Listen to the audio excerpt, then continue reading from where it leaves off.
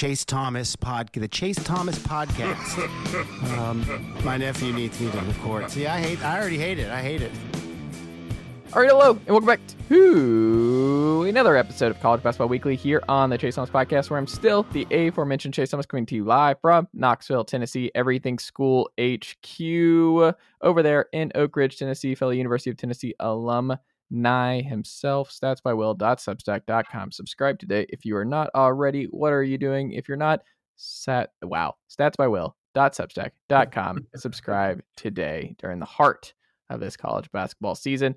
Will Warren, good evening, sir. How are you? Doing great. You know, sales are going up, subscribers are going up, all thanks to this podcast, I think. Whatever I can do, man. I want you to have the number one college basketball newsletter on the internet. That is my goal. Well, I think we're getting pretty close. I'm quite happy with the response from people. And, you know, like this week, I've kind of taken on some of my enemies, aka aggregators. What is the Bill Simmons quote? Where he's like, those effing aggregators or whatever. I don't remember what it was, but no, the accounts that are like, you have to be top 40 and top 37 in defense or whatever on Ken Palm to win the title. So I wrote a whole piece about that this week, and that's been getting some buzz. But I'm always thankful to anybody who clicks, anybody who gives it a shot, anybody who gives me more time to think about our new project, Cold Chase. And I saw a great Cold Chase on the TL this week. Did you? Do you remember? Because I honestly had forgotten until I saw this tweet.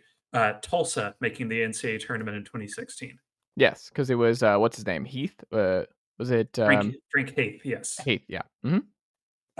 But do you remember? I've completely forgotten about this part. One of the players tweeting like 48 hours before the selection show at a friend, being like, "They're like, are you going to March Madness?" He's like, "Nah, bro, we got blown out by Memphis." I do not remember that at all. And 2 days later, they're in the tournament. I gotta hunt it down. It was on SB. Speaking of teams not making the tournament, yeah, the Memphis Tigers. That I gotta think of more cold chases going forward. There you go.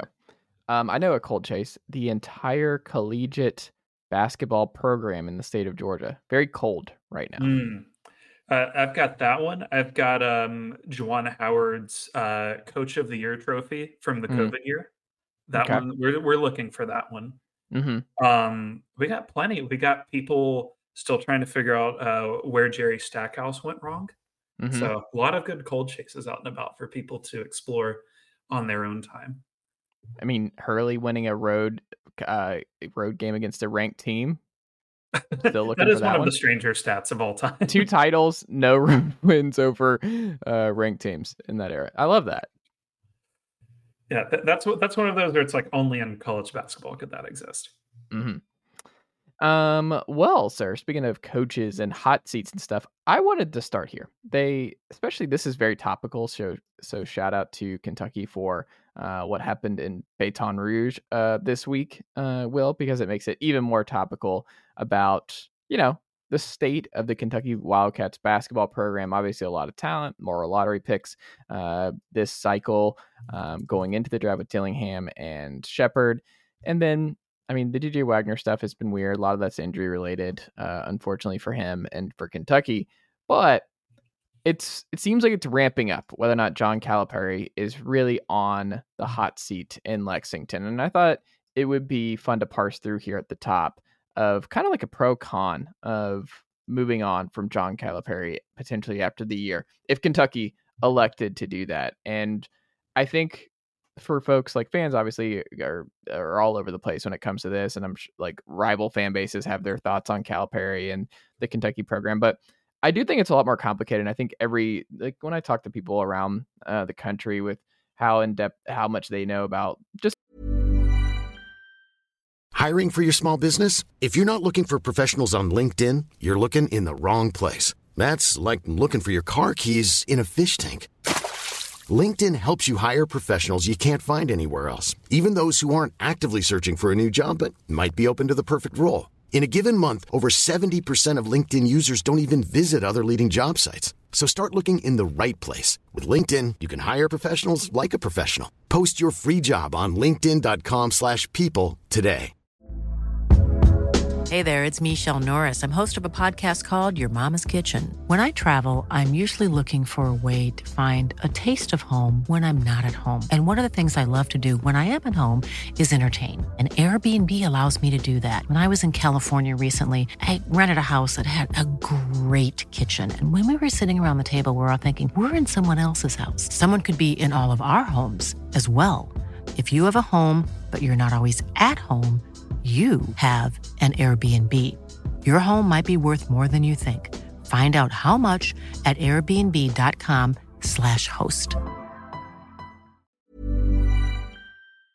Every single coach, like when I'm talking to Billy yesterday about Vanderbilt, and I'm talking and like what is all in play there. There's just so many different layers and so many different aspects to moving on from a coach and what that entails. And also, we've seen so many times the grass is not always greener, where it's like, hey, yeah, it sounds good in theory. You're Kentucky basketball. You're this, that, and the other. You should be able to get the best coach on the market. What if you don't? What if you hire someone who is significantly worse than Calipari? Because that's very much a possibility. He won't recruit probably at the same level as Cal. It's going to be really hard to keep up on that regard. So I just thought it would be interesting to get your full perspective here on Calipari, the job he's done this year in particular, and just the pro con of his future at Kentucky in the most measured way possible. Well, I think, we think back to last year and because we kept getting all of these things like, I swear this was a thing of like 2022, 23, this was Cal's best coaching job. Mm. I was like, what? I was like, are you sure about that? They had the National Player of the Year and they went to a 6 seed. You're sure that's a good coaching job?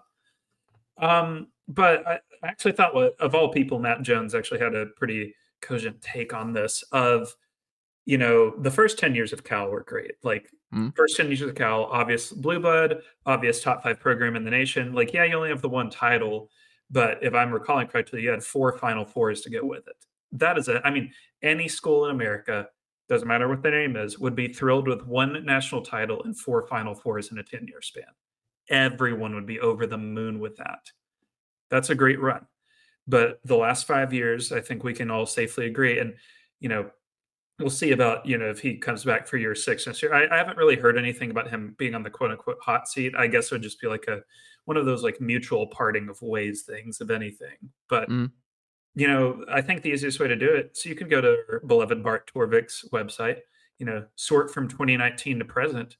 And, not only does Kentucky rank 20th in efficiency over the last 5 years and 23rd in wins above bubble, there are three SEC programs better than them in that span of time.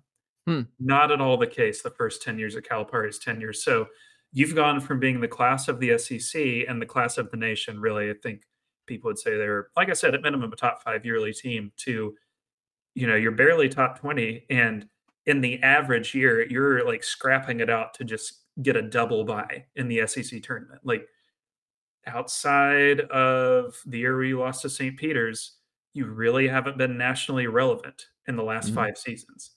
This year you've been close because you were top 5, top 6 for a really long time, but there was not a stretch of time consistently where the play on the court lined up with the AP poll ranking, I would say. So I think he's made good changes. I think the offense looks better, obviously. It helps when you have all these natural born scorers, but like we can say all that about like when Dillingham goes nuts or Reeves goes nuts, but like clearly Reed Shepherd was a terrific scout. No one thought he was going to be anything like what he's been. And it's helped covered up the fact that DJ Wagner and Justin Edwards have both been, frankly, really underwhelming pieces. Aaron Bradshaw, too. Aaron Bradshaw has not popped off whatsoever.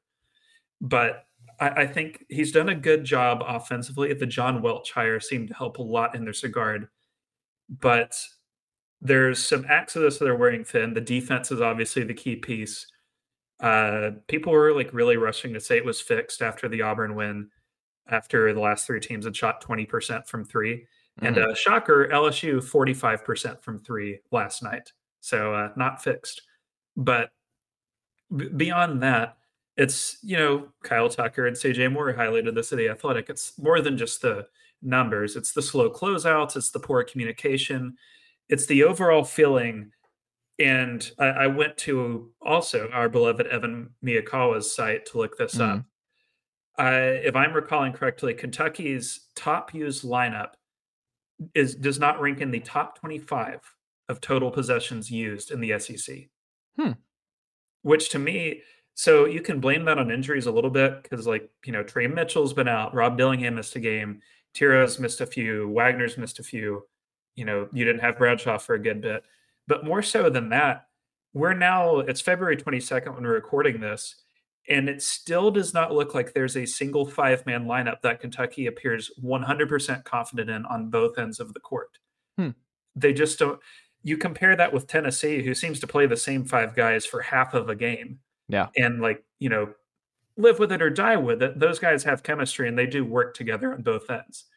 I struggle to you see the miscommunications, the poor switching, because Kentucky, you'll notice on game reviews, they point to switch. I'm trying to get it on the camera here. They did the point switch. It's nonverbal. A lot of teams do that and do it just fine. Kentucky's are frequently very late. And I wonder if this is part all being freshmen or mostly being freshmen, and part just not having much time to work with each other. Because, again, February 22nd, Kentucky is still running out a 10-man rotation on the average night. That's not how it's supposed to work. The Cal teams of old that you and I remember, those guys were like a tight 7 by the end of February pretty much every year. So why do you think Cal's doing that still? I think it could be anything. It could be stubbornness because, again, February 22nd, why is Rob Dillingham not starting? Why is Reed Shepherd just now getting high-level starters minutes? Why is he still so committed to playing 2 bigs together when it clearly is not working for Kentucky on the defensive end? I think some of it is stubbornness. Some of it is obviously just injuries. I don't believe, have made it to opening tip of a game this year with the night 1 full roster available, which is something. But it's if you're Kentucky and you have all this talent that the people say you have, Trey Mitchell should not be the catastrophic loss. Adu Tiro missing a few games should not be a catastrophic loss. Aaron Bradshaw missing 7 games, that shouldn't be a catastrophic loss. If all 3 happen at the same time, that's significant. One at a time, you deal with it. That's why you rebuilt the roster. That's why you brought in all these key pieces. And I don't know if it's a lack of trust that he has in these freshmen or what, but it's, I just struggle to see why isn't Dillingham playing 35 minutes a night right now? Why isn't Shepherd playing 35 minutes a night? I mean, they won't take DJ Wagner out of the starting lineup. Why? What does he give you that Shepherd or Dillingham doesn't? Do you think it improves? Do you think Cal adjusts and we do get to that 7-man lineup by tournament time? Do you think he does eventually flip the script? And then if he does, what's the best thing he could do? If you're Kentucky, what's the best 5 and maybe the best 7 and maybe the most dangerous 7 come tournament time? We're going to say fully healthy Kentucky. Yes. And obviously that's a leap of faith at this point. I do hold the opinion that if you have injuries every single year like Kentucky does, you might want to look inward at your strength and conditioning staff to see what's going on there, because it seems like a lot of minor injuries that keep piling up. It's like Ohio State football. I think their best 5, and I'm not the one paid to figure out how to fit these guys together, so best of luck. But I think you go Shepherd and Dillingham, the guards, Reeves, Tiro, and Mitchell. I think those are the 5 best guys in March. I think those are the 5 guys you've got to ride. People are going to say, well, you need Onyenso out there to protect the rim. Okay, great. What does Onyenso give you offensively? Absolutely nothing other than offensive rebounds. What does Big Z give you? Nothing other than memes. What does Aaron Bradshaw give you? I'm not sure he gives you much on either end right now. So I think you almost have to look at it like Alabama's decided to look at it, where they have accepted the fact that they're not going to be a rim protection team this year, and they're simply just going to go hassle the ball, make you uncomfortable on the perimeter, deal with the foul trouble, and try and score 95 every single game. That might just be their best path, because I don't really see a way where this defense fixes itself. But I do see a path where, can they string together 2-3 good performances in a row and suddenly, 6 seed Kentucky's in the Elite 8? Sure. It's plausible. I just don't think it's a great bet at this point. They're just so weird. Are you out? If Kentucky made the Final Four, would you be floored? I wouldn't be floored. Okay. I think at that point, well, because Miami made it last year, right? Mhm. I was way more shocked by Miami than I would be by Kentucky Mm. because Miami's defense was god awful, Yeah. and they rode a pretty good streak of shooting luck to that Final Four. But that's how it works. Like sometimes you get hot, sometimes you get lucky. That's fine. That's basketball. Um, I wouldn't be as shocked if Kentucky did it just because they're way more talented and they're so young that like at any random moment this could all snap into place. But when you haven't seen Kentucky string together 4 really good performances in a row basically all season, I just hesitate to see where it would come from kind of out of nowhere aside from randomly getting white hot. I like it. Bubble bump this week, sir. Which school is less on the bubble or more on the bubble following what's happened since our last recording? I think that it hasn't been like a super eventful week for bubble teams. There's mostly who's still on it is still on it, but I think a team doing themselves some solids just by doing the anti-bubble team thing and not screwing up the Nebraska Cornhuskers. Mm. So they've won 3 in a row. Have any of those 3 wins been impressive? No. It's Michigan, Penn State, and Indiana, which are like pretty widely considered the dregs of the Big Ten. But I mean, Penn State's over here on top of the world, Will Warren. that's true. And if you listen to Illinois sports writers, that was Penn State's Super Bowl. So there's no jealousy there at all. But no, I think more importantly, like you take an average bubble team and those 3 in a row, the first 2 are at home, Indiana was on the road. Average bubble team probably drops 1, Mhm. right? You would say like you're on the bubble for a reason. You're probably going to screw up. Nebraska not screwing up and pulling that off is terrific. That solidifies their positioning. And honestly, the rest of the schedule shapes up pretty nicely for them where this is the rest of the schedule. Home Minnesota, road Ohio State, just fired their head coach. I know Ohio State beat Purdue, but that is like the traditional new manager bounce game. Home Rutgers, road Michigan. Like, I don't want to predict it because it's Nebraska, but we could very easily be looking at 23-8 Nebraska come the start of the Big Ten tournament, which is like they're locked into the field at that point. There's nothing they could do to fall out.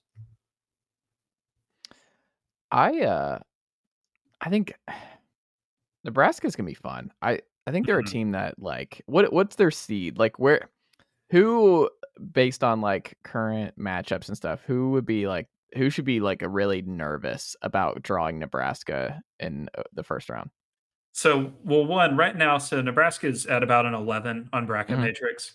I think if they went 4-0, they'd be a 10 and like probably a 9, maybe. Though they wouldn't like the thing is like you're not really adding substance to your record, you're just adding volume.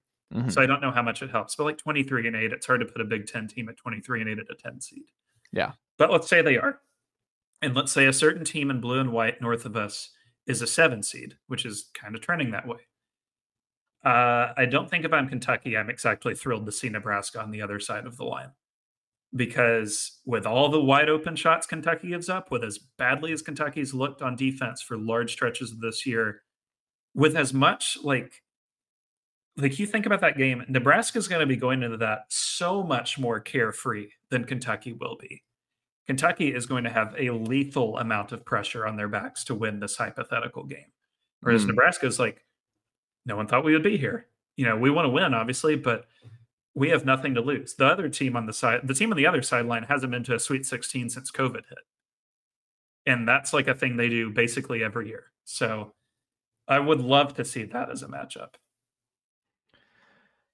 Yeah, I'm excited for them. And hey, Fred Hoiberg, he's like is he the lone ex-NBAer who's having success and actually turning the corner at the college game? Is it just him? There's probably one I'm forgetting. I would have to ponder it because I don't think because like since Juwan has petered out, it's been hard to pick out the former NBA guys who have like really thrived. I mean, Juwan, Jerry, Penny, like we're going up and down the. It's Penny not good. I would make the argument Penny has at least restored like a sanity level, but he's not been very good.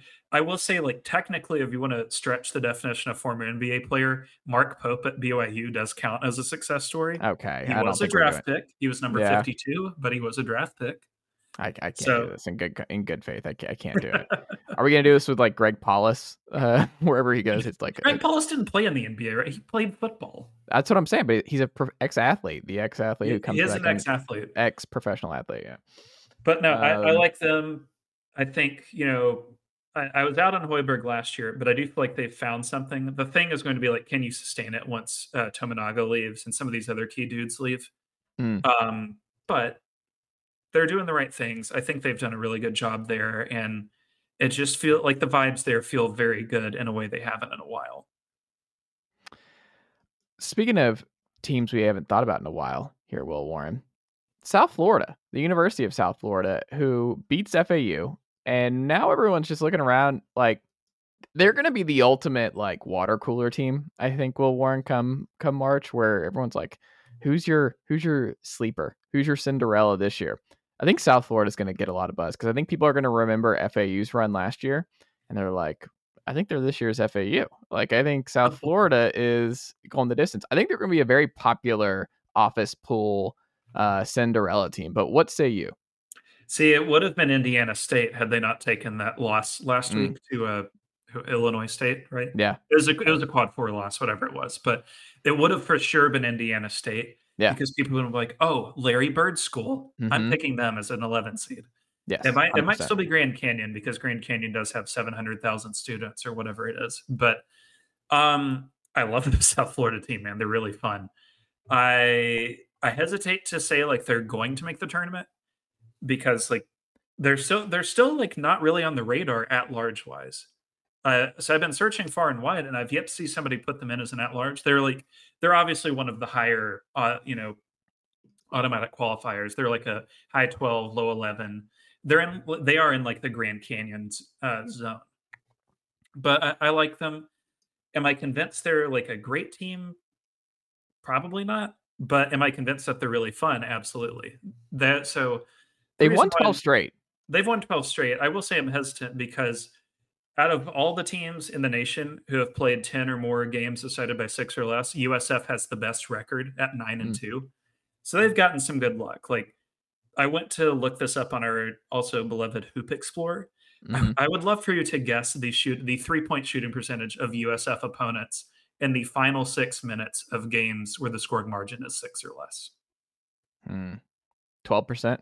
You're right on it. 12%. Are you serious? There we go. So that's Chase how they're knows making it a little ball. bit in these close games. So, but there's a team or two like this every year, and if it's going to be anybody, I'm thrilled it's USF. Like Amir Abdur-Rahim, awesome coach.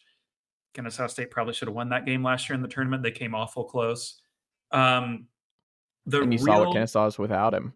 We'll see Petway if he can get better, but right now, I think they'll be okay long term. Yeah. But the thing is now, so they're going to accomplish step one of they're probably going to win the conference, right? Like, I mean, the regular season bid. It's not a lock, but like when I go to barttorvik.com where you can sort the stats, USF 84% chance of a title share, 56% of an outright bid. So like we'll say they're more likely than not to be the 1 seed. And I think even with the new NIT machinations, that still gets them at least an NIT bid in year 1, which is awesome. But that's a deflating ending. If they, after all this, to still get an NIT bid, maybe. But I don't think so. I feel like that's a huge like improvement over what it was. I get that, but like you're just having this great. I don't know. You've won 12 straight. You're streaking at the right time. You should aim for the stars, but yeah. But the problem for them is less regular season, more like the AAC conference tournament is shaping up to be really spicy. So again, Bart Torvik, these are the adjusted like scoring margins of teams in conference play only. And I'm just going top 8 teams here because I want to show like how tight it is because we usually don't have conferences like this. USF +9, Charlotte +11, SMU +16, Rob Lanier and the boys, FAU +9, UAB +6, Memphis +7, North Texas +11, East Carolina, Mike Schwartz and the boys +5. Those are 8 teams that could legitimately win the auto bid. Yeah. And again, on Torvik, he gives 6 teams a 6% chance or better of winning the conference tournament. Like, they are going to have to scrap and claw to get through it. But if they do, they are going to have more than earned their spot in the field. So this is a interesting game. We talk about like Memphis is now on the wrong side. They're going to probably have to win the tournament, the AAC, to get in, it seems like. Who is safe from not having to win the tournament to make it? Is it just FAU? Yeah, I still don't feel like FAU is safe. I mean, like, they can't lose out. That's Okay. like, we'll just say like, yeah, it's like they can't lose out. But I mean, I'm just looking at the rest of their schedule here. If they go like, so it's home SMU tonight, at Memphis, home Tulane, at North Texas, home Memphis. If you go 4-1, like, you're obviously in. So 3-2, you're probably still in anyway. So I think FAU is about the only team that could survive. There's been a little SMU buzz rising up because their metrics are really good, but they don't have good wins. So I Is think BJ Edwards playing for them at all? I haven't seen much of SMU this year. BJ Edwards is like not a huge piece. He plays, but he's like a sixth man type. But no, I mean, it's going to be a really competitive conference tournament. That'll be one of the more fun ones. This is the nice thing and this is just, I think, how it's going to be in the new AAC. There's no great teams, but there's a lot of like fine ones. And in football, I don't think that's good. In basketball, I think it's awesome because that means like basically every year your conference tournament is going to be like really good.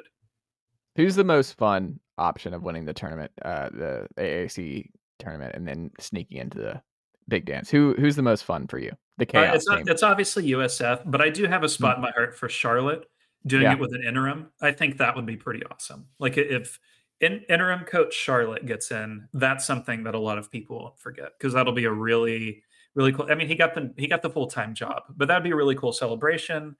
That's something you never see. So I think that would be nice. I think anything aside from, I will say, I really don't want this Memphis team to get in, not because I'm a hater, but because they are like just the least enjoyable team to watch. Yeah. They and who am I thinking of? Arkansas. Memphis and Arkansas, I would love to put them in like an NIT tournament, but they just play each other 6 times to see which team hates its own team more. Like, which players harm their own players first if you put those two in a room.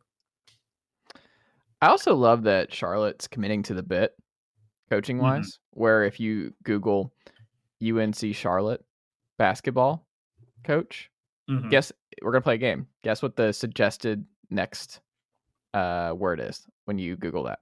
Is it? It's not Buzz Peterson. Because he was Wilmington. UNC. It's one word. Basketball coach. Australia? Nope. Do you want me to tell you? Yes. Hairline. I've never noticed this about your. So the new one, and I can do this as someone who has a very struggling hairline. You have the new coach. That's not that bad. That's okay. Look, that's not that bad. I'm sorry. Do you remember Alan Major? Vaguely. Okay, I need you to look up Alan Major, and I'm going to get your reaction. Now that is terrible. Now, okay, I do remember Alan Major. I thought you were referring to the new guy who's like both. But that's the thing; it's like both of them. So he's going through. So if you look at it, this one's not as bad. That's like LeBron plus 7 levels. No, but either way, it's just kind of funny. I want them to own. We should have our own spot. That's Balding Men. We have to have some kind of landing spot here, Will Warren. And I appreciate you. I'm Sandra, and I'm just the professional your small business was looking for. But you didn't hire me because you didn't use LinkedIn Jobs. LinkedIn has professionals you can't find anywhere else, including those who aren't actively looking for a new job, but might be open to the perfect role, like me. In a given month, over 70% of LinkedIn users don't visit other leading job sites. So if you're not looking on LinkedIn, you'll miss out on great candidates like Sandra. Start hiring professionals like a professional. Post your free job on linkedin.com/people today. Hey there, it's Michelle Norris. I'm host of a podcast called Your Mama's Kitchen. When I travel, I'm usually looking for a way to find a taste of home when I'm not at home. And one of the things I love to do when I am at home is entertain. And Airbnb allows me to do that. When I was in California recently, I rented a house that had a great kitchen. And when we were sitting around the table, we were all thinking, we're in someone else's house. Someone could be in all of our homes as well.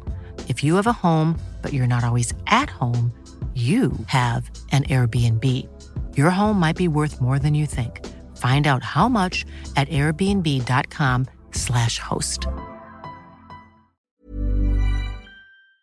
See Charlotte being the the Baldwin coach factory.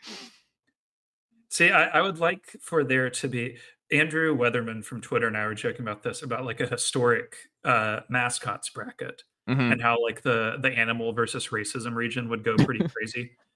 But if you did this for coaches, where it's like Mm. balding versus bearding, where it's like one of the like they're balding but they don't want to quit, or Yeah. but then there's some coaches out there, not as many these days, but there's still some where they're trying a beard, but it's like it's weirdly patchy even at age 47. Yeah. It's I me think that would be a fun in region. 15 years. Yeah, the beard's not coming in great. Will Warren. Speaking of tourney teams, is Wake Forest a tourney team right now to you, Will Warren? I unfortunately think not. It's just like I really wish they were, because analytically they're great. Like they're top 25 at Ken Palm, 24th at Torvik. They have a lot of blowouts and have struggled in close games, which is like your traditional path to ranking like this. Mm. The problem is, so they are 12-0 against quad 3 and quad 4. 4-4 against quad 2, no problem there. 1-5 against quad 1. The one win, home win over Florida, not a bad one, but you look at some of these opportunities and there's just a lot of missed chances. So the first and foremost one is obviously losing 49-47 at Virginia. That's a blown shot. But there's not just that. There's 77-72 at Pitt. You know, they lost very early in the season at Georgia by 3. Didn't seem catastrophic at the time, but if this team was 2-4 instead of 1-5 against quad 1, I think you'd have a little better of a case for them. Because like right now they're minus 0.1 wins, technically below bubble. So I want these guys in the field bad because they're really fun. Steve Forbes is a great coach. And it seems like he's finally got things rolling there in a sustainable way. But if you're like me and you want to see these guys in there, you got to root for them to start picking up some marquee wins, because right now at Bracket Matrix, they're the 5th team out of the field.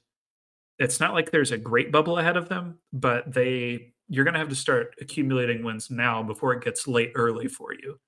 And they have a decent volume of wins where they're 17 and 9, but no great ones. Like home Florida can't be your best win. So they get a great opportunity Saturday where they get Duke at home. They've got 2 more quad 1s where they play at Virginia Tech and home against Clemson. I think at minimum you got to go 2-1. You go 2-1 in those, and I think you're in a good enough spot to sneak onto like the first 4 bubble. Are they a sneaky? Do they play in a style that you were like, I think they can win the tournament, the ACC tournament? Yes, I think they could absolutely win the ACC tournament. They got a 15% shot too over at barttorvik.com. That's the best of any Duke or any non-Duke /UNC team. So they're seen as the 3rd best team in the conference, and they're the rare like future incoming 11 seed, we'll say, who's top 40 in both offense and defense. Like that's not a one-sided deal where they can't stop anybody. They're quietly very well-rounded and have played very well as of late, top 15 nationally in their last 10 games. So I really want these guys in it, but it's going to be on them to pick up some big wins. I like it. Will Warren, just how bad is the Big Ten this year? I was going through it, and it seems kind of unprecedented. Perfectly fine. There's nothing wrong with my beautiful Big Ten. It's so bad. Will, is this one of the worst Big Ten seasons as a whole as it's been in a long time, or is that just recency bias here? I think it's recency bias, but I also see where people are coming from. So again, you go to Torvik's site, you're pretty much looking at like it really is just Purdue. Yes. Like Illinois is okay. I think they're going to be fine, but they're fading and are looking like a 4 seed. That's pretty much it in terms of relevant teams now that Wisconsin's taken the dip. So the thing to me is like they feel like an upscale Pac-12 where you've got a legit national championship contender, just like the Pac-12 does with Arizona. But you, instead of like the Pac-12 having a bunch of teams in the 60s and 70s at Ken Palm, the Big Ten has like 6 in the 40 through 59 range, it seems. So they've got a lot of like teams that are scrappy but not good. Like they have 7 different Rutgers this year, which is not really what you want as a conference ever at any point. But part of this is also, I think it would feel less bad if Michigan State had not underwhelmed to the point they've underwhelmed. Because if Michigan State had like recovered from that first month or two and like formed themselves back into a 4 seed or so, and then you had 1 seed Purdue, 4 seed Illinois, 4 seed Michigan State, don't think it would feel quite as bad. Because then you got another national brand up there. And everybody knows if you get Izzo in March for the top 4 seed, you got to look out because anything can happen there. But it feels underwhelming and rough just because like you got 14 teams. This is the last time you're going to have the 14 teams before you balloon next year. Yeah. And you're only going to get 6 in there with maybe 4 that have a realistic shot at seeing the second weekend. Like I would love to see Nebraska make the Sweet 16. Just doesn't seem very probable. I wouldn't love to see Northwestern make it, but it's also not probable. So who cares? But I mean, you're kind of looking at another deal where you look up and let's say it's the Sweet 16. We'll say the Big 12 puts, I don't know, 3 in there, 3 or 4 feels about right. SEC the same. And then there you are as the Big 10. And it's like, we have Purdue. Maybe. Like who else in that comp? I mean, like I guess I'd be more confident in Illinois if I hadn't watched the last month of Illinois on defense. Because their defense is taking a shocking turn for the worse. You just don't feel, I mean, especially Illinois, the vibes seem off there. You have Nebraska, Yeah, I reasons guess. That broadcasters are politely declining to discuss, I suppose. For sure. It's also, I wonder, it's kind of funny, the inverse. It's like, what does it cost for Ohio State and Michigan to be atop the conference and to dominate everybody in football? Everything for basketball with the state of affairs there. Well, there's like the old joke among Michigan fans of like football and basketball can't be good at the same time. Yeah. I always thought it was a joke, and now it's like, oh, that is actually real. Like they truly cannot. Also, Iowa's just not, like what happened to Iowa? They're just right there in the middle. They're not fun. They need their fun guys back. Iowa used to be fun offense all the time. I enjoyed watching Iowa. I actually think this Iowa team's pretty enjoyable. They have been scorching hot the last 6 games from the field. And like my favorite stat about them right now, so last 10 over at Torvik, number 13 offense, number 230 defense. So every Iowa game is still an enjoyable experience. They don't have like the top end scorer that they used to. They don't have like the Garzas or the Murrays. Like they've got 3 14-point per game guys, which is fine. Like you can spread the wealth a little bit, but there's no star to hang your hat on. So like, I mean, Tony Perkins is pretty good, but Tony Perkins is no Keegan Murray. Does Northwestern win a tournament game or no? I hope not. I'm trying to not be a hater, but I just don't. Boo Buie is awesome, but the rest of that roster just doesn't really get me going. It's kind of there's how many times do they have to show Julia Louis-Dreyfus for you to be like, all right, you can get 1 win? Does she still go to the games? I don't know. I just that's when I think of Northwestern tournament games. If they show Darren Ravel, I hope they lose by 50. Jay Adonde just made the Hall of Fame. He did something. He has some big award. Stuart Mandel being on that would be that'd be rough too. I'd be sweating. But now, no, I mean like they're fine, but it really is just like the whole ship is made out of Boo Buie and nothing else for the watchability purpose. Whereas like Nebraska, I will be happily rooting for Nebraska to beat whoever they play. That's a fun team. Everybody can get behind Nebraska. I agree. Takeaway from the Vols, and let me just go ahead and tell you, Will, it's been a really weird week for me for Tennessee now because Sam Vecini did a mock draft this week. I don't know if you saw it. He had the Atlanta Hawks, my Atlanta Hawks, taking Dalton Knecht at 10, and I almost fell out of my chair because I don't know what happens in this scenario. I'm all in. I immediately get the Dalton Knecht Atlanta Hawks jersey, like Trae Young, Dalton Knecht. I'm kind of worried about that partnership. I don't know what that looks like, but that'd be wild. So I've had a really weird week in that regard, just thinking like, oh, that's actually on the radar. That's a possibility. The Hawks can draft Dalton Knecht in the lottery, and that's cool and exciting. So we'll see. We're monitoring that on this podcast for the next couple months here, Will Warren. But look, speaking of Knecht, and the reason I brought that up is because Knecht's being mocked there now, top 10, which is pretty wild thinking about it before what we thought expectations wise before the year, but top 10 is not out of the question now for him. But Tennessee has another tough road SEC game because that's just what it is. Those midweek road games, and you had a funny, I think it was a bear, like putting his head like after the win, where a win's a win, and you get out of Mizzou, regardless of what kind of season Mizzou's had. They owned you last year, and you're able to fix that. But Dalton Connect saves you, and he has a stretch that just kind of separates Tennessee from the game, and he comes back from a terrible first half and finds his rhythm and shows that why he's a lottery guy. Is those guys just come out of nowhere, and you live with the defensive issues, and you live with it not always being perfect sometimes for Tennessee. And it just was another reminder to me that this year's Tennessee team is just different than so many Tennessee teams in the past, because they just find different ways to win, and they're really, really hard to just put away for an entire game. Like they just are. Yeah, and I mean, honestly, like it was annoying in the moment, obviously, but winning only by 5 at Missouri is not one of those things that's going to get me, hot and bothered, I guess, in a negative manner. Because how little people, or how quickly people forget, like UConn had to scrap it out for 40 minutes on the road with Georgetown last year. Yeah.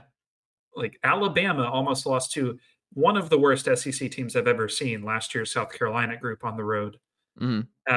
It happens. It's conference play. Like, and the common theme there, they're all midweek games. Midweek road games are a great recipe to sleepwalk your way to the most boring victory of all. And I was saying this to my wife, like before the game started, I really don't enjoy the situation from the Tennessee side because they have nothing to gain whatsoever from this game. It is entirely like Mizzou's got nothing to lose. That's like we're 0-12. What's going to happen? We're going to go 0-13. So they played a lot looser than Tennessee did. And I thought that was what you saw for about the first 25 minutes before Connect stepped up and took over. But no, I don't take as much from it. It was annoying, but it's, conference basketball. But no, I'm with you. I think it's a different team in a good way, where the problem we saw the last couple of years and really post-COVID was Tennessee just mightily struggled. It seemed like against every good team to generate good twos. Like they didn't have a guy who could hit difficult shots, and they couldn't hit shots at the rim. They'll still miss layups from time to time because of who they have. But like your 2-point percentage right now is right under 53%.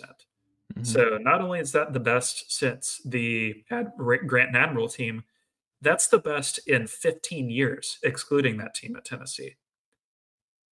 That's all it takes. Like Tennessee's offense just has to be a top 20 unit for people to be like, oh, this team actually could make the Final Four, because the defense is going to be the defense every single night. Like maybe they get 3-point variance from time to time, like they did with A&M, but it's not a consistent thing. No, and I think I've emphasized in this program that the 1 seed's really important to me. Like I think that they need to be pushing for the 1 seed, and just how much of a difference maker that is in terms of their Final Four chances to me. It's just paramount. And then also this Final Four stretch of games, like their Final Four here, you got to take care of business, but I'm not worried about checkering TBA on Saturday and getting A&M back. They've lost 3 straight, and they're reeling a little bit, and I don't see Rick Barnes getting swept by A&M this year. So I feel pretty good about that game. But the next 4, I think you have to go 3-1 to keep the number 1 seed hopes alive. And then you probably still have to win the tournament. I think even though you might not, because Tennessee showed 2 years ago that I was going to say, I'm a firm believer in the conference tournament being totally meaningless. Yeah. So maybe you just check out early and you're like, I'm going to get some rest. I've said this for a month now. Perfect idea is Tennessee wins the regular season conference title and then dips on Saturday in the semifinals. Just get the extra day of rest. Who cares? Yeah. Tennessee fans will not be happy, though. It's like one of those things where like it doesn't matter, but if they go out in the semifinals, same old. That's the protagonist of history. No, I'm just kidding. Now, the problem for Tennessee with the 1 seed is like, so the top 3 are well locked in. I don't think much of anything beyond like a team-wide catastrophe can stop Purdue, Houston, or UConn. Yeah. So it comes down to Arizona, and Arizona's schedule is just so, limp down the stretch here that they're probably not going to lose. Though if they do lose, it's going to be such a bad loss that it helps Tennessee out quite a bit.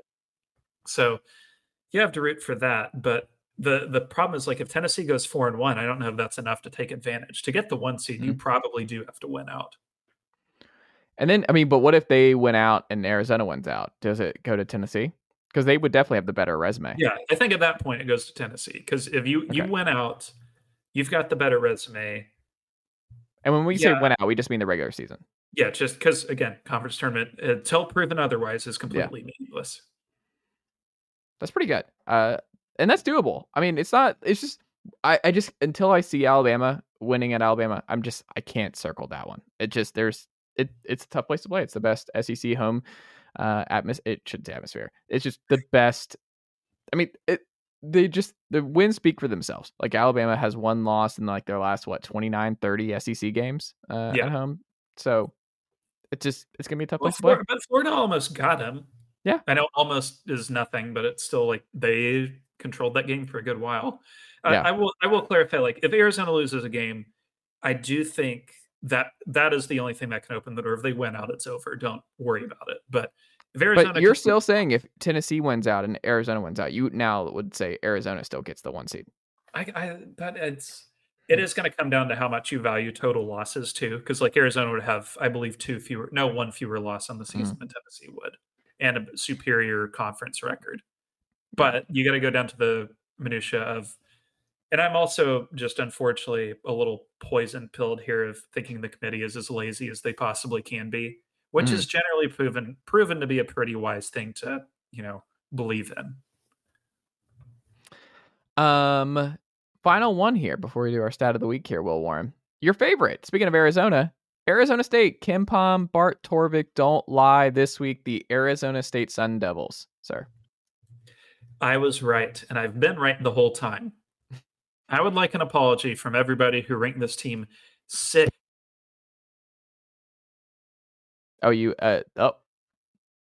Arizona State media has cut Will Warren out from the Hate Hard segment on this program. Nope, I still can't hear you, Will. Oh no, hold on. There he is. You're back. Okay, back in. Yeah. I was saying I was right. It was extremely dumb to rank these guys 6th in the Pac-12 preseason bowl. 6th. They were ahead of Washington State. They were ahead of Utah. Mm-hmm. They were ahead of Stanford. I don't care about that. Stanford sucks too. But you think of all the teams that they were ahead of, and there was no reason for this. You knew their offense was going to suck like it always does. You knew they wouldn't have a decent creator on the roster. And you still got fooled again. Now, that being said, it doesn't seem like old Bobby is going to be their problem much longer. He can take his, and this is real, minus 8.9 rebound margin per 100 possessions to the next school, which, judging from the tea leaves, seems like it's going to be DePaul, which I feel like that's more of a clock reset than anything. So the thing is, like, Hurley is obviously an amazing recruiter, right? He recruited a lot of current NBA guys to Arizona State, a lot of, high-end 4- and 5-star dudes. And the assumption is, like, if Hurley leaves, he's going to take those guys with him wherever he goes. If you're Arizona State, I feel like you're like, okay, have fun. And let's say he leaves, because to be honest, and we love honesty on this program, got no interest in talking about the 23-24 Arizona State Sun Devils. God-awful team. Won't be in the NIT. They can buzz off. I do have interest in figuring out who Arizona State hires next. So I think also say this too, in terms of the Hurley departure potentially to DePaul, if that's what happens. You want to get out now, no matter what, because the Big 12's coming, and you're going to the toughest league in the sport, and you're already having the season from hell. You don't want to walk into the Big 12. What is that tweet where it's like, you really don't want to be out here? Yeah, that's what's happening here. That's Bobby Hurley at Arizona State. You do not want to be out here. Yeah, 100%. Like, we think Utah will be okay. We think when they move to Colorado the Big 12, will be fine. Colorado will be fine. Good. Arizona State will not be fine. No, not with this current regime. No. So let's say we're going to make I don't think it's a leap of faith anymore. It seems like the writing's on the wall that one way or another, Bobby Hurley's at a different job in a couple of months. Yeah. I think you obviously got to give Bryce Drew a shot, give him a call, because he's at Grand Canyon. Grand Canyon may pound for pound be an easier and better job at this point. especially because they are like a very money laden mid-major, I would say. Like they're easily the best funded out of the WAC teams. So he could have it pretty cushy there, and maybe he's fine with that. But like, take a swing at it. You never know. Yeah. The one that always interests me when these sort of regional, Pac-12 country searches come up, and I don't think you would do it for the obvious reason that they're about to move to the Big 12, but you would at least have to kick the tires on Randy Bennett at St. Mary's, right? Yeah. Just see what his price is. I mean, that would be a home run hire. Like if you can that do would it, be but an it's amazing also, hire. I just wonder what like we talk about like going into Big 12, like obviously the money should be pretty solid at Arizona State, but you're walking into a spot where it might be really ugly early on. Do you give Will Wade a call? I would give Will Wade a call. I think so. Whenever this eventually happens, you got to give a few different guys a shot. I think of him. I think of Bryce. Bryce to me, it just feels like a good culture fit too. He's just a nice guy that would work. Steve Alford at Nevada could be an option because that's a name we have not heard in a long time. But he's reset his clock in a good way. Like he's made Nevada good again year over year. They're pretty consistent. Would Nick Cronin do it? No, not from UCLA. That they're going to the Big downgrade. 10. I mean, there's rumblings. He has not had a fun year. He has not had a fun year. The one to actually watch here, now that I think of it, could be Kyle Smith at Washington State. Just because that's actually a sneaky great one. I love that.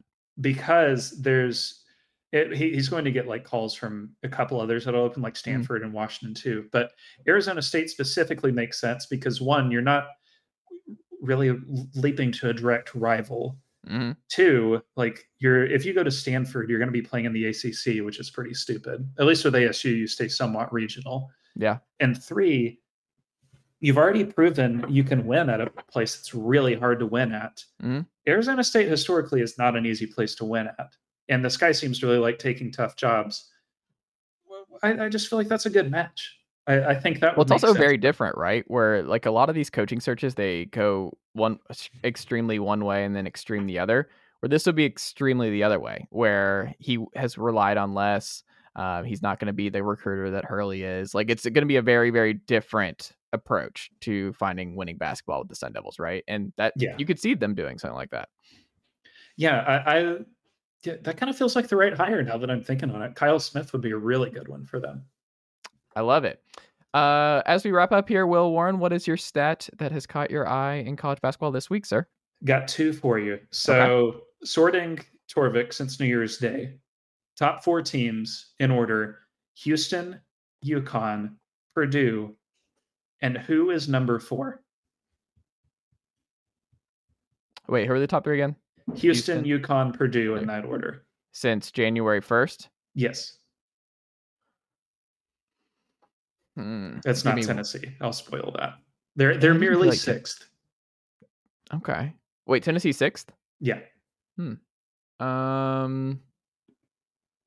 Let me think for a second. Hold on. Is it an SEC team still? Not SEC. Okay. I'm going to say this is good radio. I'm going to figure this out. I'm going to say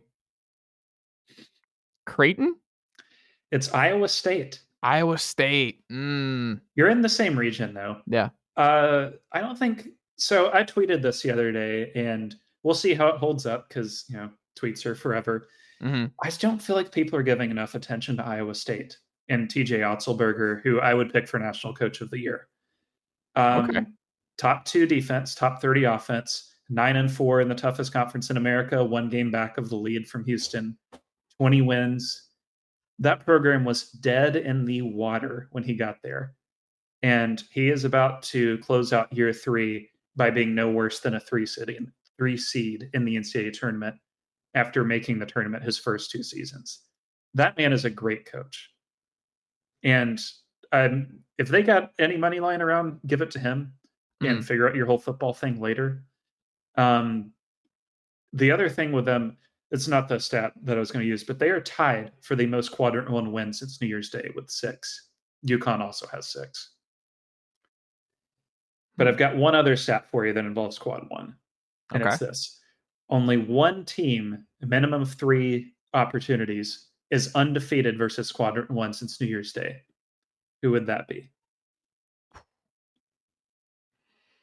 We have talked about this team on our program today. Purdue? Washington State. Oh, no way. 3-0 in their 3 opportunities. That's why I said 3, because St. Mary's has gone 2-0, but I felt 2 is 3 is a nicer number. But yeah, Arizona at home in mid-January, Washington on the road earlier this month, and Oregon on the road.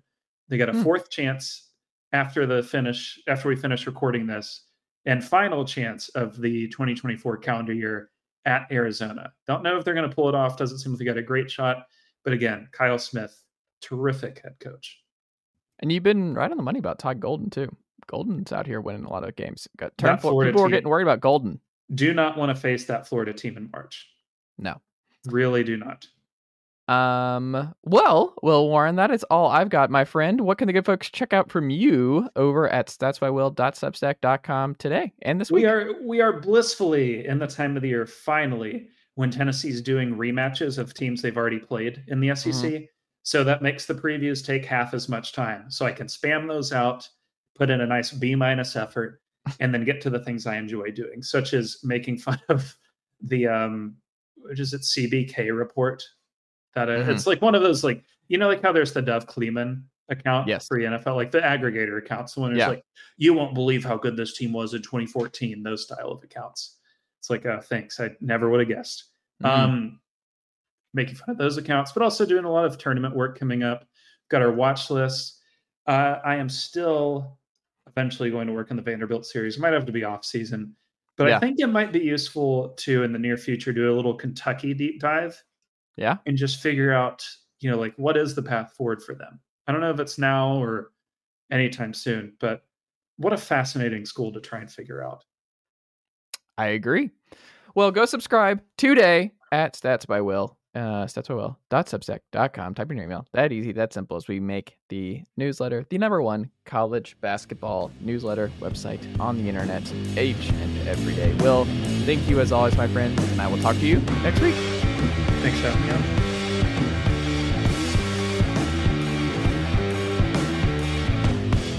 on. Nicely done, nephew.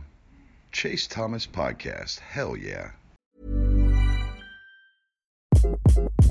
Hi, this is Craig Robinson from Ways to Win, and support for this podcast comes from Invesco QQQ. Invesco QQQ is proud to sponsor this episode, and even prouder to provide access to innovation for the last 25 years. Basketball has had innovations over the years, too. We're seeing the game played in new ways every day. Learn more at Invesco.com/QQQ. Let's rethink possibility. Invesco Distributors, Inc.